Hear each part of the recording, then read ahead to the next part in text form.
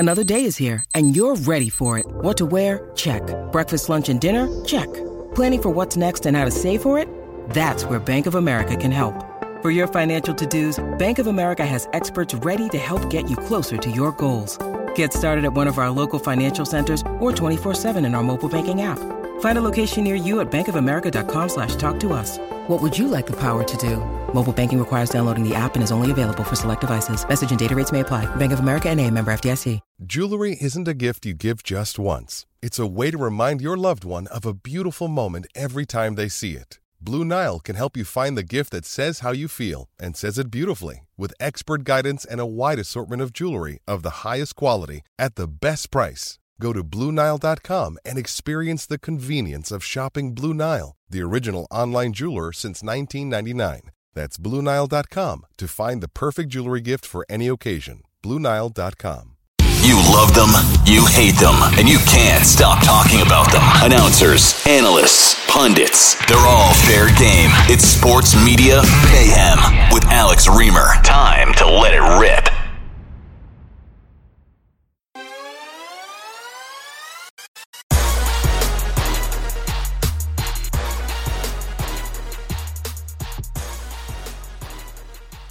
Hello, everybody, and welcome into another edition of the Sports Media Mayhem podcast. My name is Alex Reamer. It's a pleasure to be with you as it is each and every week. And man, oh man, am I looking forward to what we have for you here today, because today is Derek Jeter Day. That's right. It is my review of part one of the 7-part, yes, 7-part, that means 7-hour Derek Jeter ESPN docuseries, appropriately titled The Captain. Now, as we talked about last week with Ryan Glass-Steagall, media reporter for the New York Post, why is ESPN airing a 7-part, again, 7-part, means 7 hours, Derek Jeter docuseries? It's because they need to fill time during the summer. So knowing that, we can feel a little bit better about this endeavor, which really is just a poor man's version of The Last Dance, or even In the Arena, the Tom Brady docuseries, though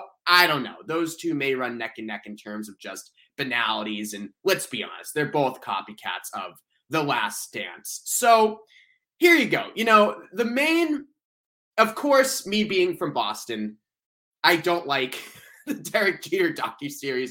I think it's annoying. I think it's obnoxious. I think Derek Jeter is obnoxious. I think the Yankees dynasty is obnoxious. So let me just put this all out here right away. I am not giving an unbiased review of this docuseries, but I think that I am really capturing what most people feel about the captain in any sort of Yankeeography that belongs on the Yes Network. If you're not a Yankee fan, you will not like this. Just like if you're not a Patriots fanboy, you probably hated, if not totally avoided, the Tom Brady 10-part, yes, 10-part Man in the Arena docuseries. And the biggest issue that I have with this Derek Jeter project is, of course, there are a million interesting ways you can go, right? I mean, the Yankee dynasty, one of the most captivating stories in the history of pro sports, the most famous baseball team and the biggest media market with some of the game's biggest stars, most outlandish personalities, George Steinbrenner at the top. There are so many ways that you could go with this, but what do we get in The Captain? We get a sterilized version of the events told by Derek Jeter and told in the way that Derek Jeter wants it to be told. And I'm not a filmmaker, shockingly. I'm not a filmmaker, but I've watched films, I've watched documentaries, I'm a writer, and I know that when you're writing a good story, you want there to be obstacles. You want there to be tension. And the biggest problem with The Captain is that there's no tension. The biggest moment of tension that Derek Jeter encounters on his nearly unblocked path to the big leagues is Andy Pettitte big-timing him at his locker. Yes, that's the story. Derek Jeter gets promoted to A-ball. He's struggling his first season in the minor leagues. He introduces himself to Andy Pettitte, who has the locker next at him, and Jeter says that Pettitte just totally ignored him. Yep, Derek Jeter told Andy Pettitte, "Hey, you look like my uncle." Andy looked at him, looked back, said nothing. Oh, the horror. And that's really the biggest moment of tension that we get. I mean, Jeter, as I said, struggles in his first minor league season. He can't hit. He commits 56 errors at shortstop. But then he starts playing better. And a couple years later is in the big leagues. By 1995, the Yankees make the playoffs that year. And as we know, the dynasty begins the following season in 1996. So that's really it. There are no obstacles. There's not a lot of tension. Derek Jeter, a straight line to the big leagues. He's drafted in the first round out of high school. I mentioned struggles in his first minor league season, but then turns it around. Yankees win the World Series in 96, and the legend of Jeter is born and only grows bigger as the years go on. You look again at Michael Jordan. A lot of obstacles in that story and a lot of tension in that story. We, of course, have the gambling addiction, his weird minor league baseball stint, his very public feuds with teammates, and the GM Jerry Krause, of course, which was talked about at length in that docuseries, which wasn't just a Michael Jordan docuseries, but The Last Dance was really about the Bulls dynasty as a whole. We learned about the tension with Jerry Krause. We learned about the tension with Scottie Pippen. We learned about Phil Jackson. It really told the story of the Bulls. Obviously, Michael Jordan is the central component of that story, but there were other stars who got their due. So far, one episode in, the captain is really all about Derek Jeter and nobody else. You even look at Tom Brady. Talk about the obstacles in his story. As you may have heard once or twice, he was a 6th round pick, had to work his way up. He was not a first rounder. And yeah, Brady is very cautious in his language, just like Jeter is. So his feud with Bill Belichick is tiptoed around in his docuseries. But still, Tom Brady's end with the Patriots, his acrimonious end with the Patriots, frankly, contains far more drama and far more palace intrigue than anything Derek Jeter handled with the Yankees, or at least anything that we know publicly about what Jeter handled with the Yankees. We'll see what happens with A-Rod later in the series when they address that, but reviews say that Jeter tiptoes around those issues too. When you need mealtime inspiration, it's worth shopping Kroger, where you'll find over 30,000 mouth-watering choices that excite your inner foodie. And no matter what tasty choice you make, you'll enjoy our everyday low prices, plus extra ways to save, like digital coupons worth over $600 each week. You can also save up to $1 off per gallon at the pump with fuel points. More savings and more inspiring flavors make shopping Kroger worth it every time. Kroger, fresh for everyone. Fuel restrictions apply. Anybody who grew up as a baseball fan, as I did in the late 90s, early aughts, you're coming of age, you know the Derek Jeter biography like the back of your hand, even if you hated the Yankees like I grew up doing, right? You know that he grew up in Kalamazoo, Michigan, in a biracial family, and that's interesting, and there is tension and obstacles there, but it's briefly covered in part one. It's glossed over. It's really just addressed in generalities. Jeter says his parents sat him down one day and told him, hey, people are going to treat you differently. And what's Jeter's quote about that? Quote, they prepared us. You're going to deal with some things and you learn how to deal with it. Close quote. That's it.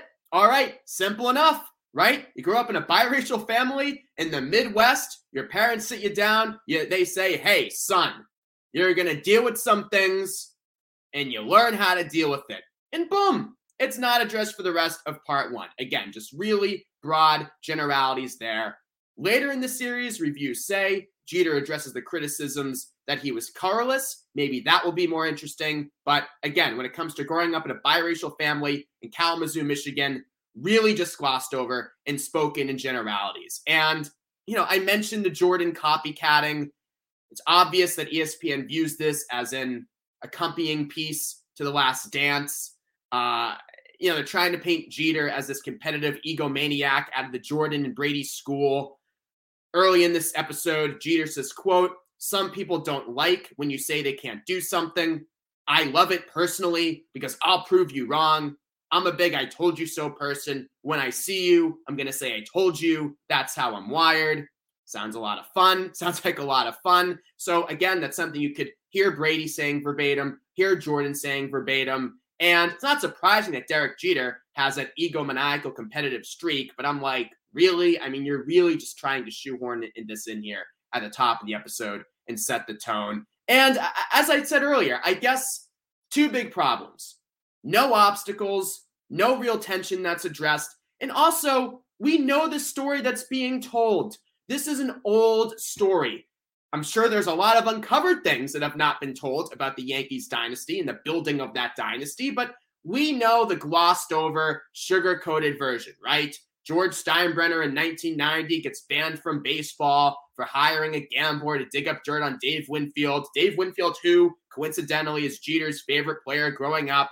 So then George Steinbrenner exiled from the organization. George Michaels takes over. He develops a minor league system. He drafts Jeter and Pettit and Bernie Williams and Mariano Rivera and Jorge Posada. And it's a good thing that George Steinbrenner wasn't in charge then, because he would have traded all these prospects. The dynasty would have never been built. But yep, Gene Michaels allowed to develop the prospects. Buck Showalter coaches them up at the big league level. And they make the playoffs in 95, and the dynasty begins the year after. And that's how it was built. And again, if you grew up as a baseball fan, late 90s, early aughts, if you were well into your baseball fandom during that time as well, you know this story. So the Jeter docuseries, maybe it changes as we go through the next 6 hours of this, but my review thus far is A, no tension, none. Again, Jeter's biggest moment of tension was Andy Pettit big-timing him when they first interacted in single A. Okay, not exactly gripping. And B, we know the story that's being told. We know how the Yankee dynasty was built. We know about Jeter's competitive nature. Tell us something new. Well, in part one, they didn't. Here's hoping in part two, they do, because again, we have 6 more hours to go.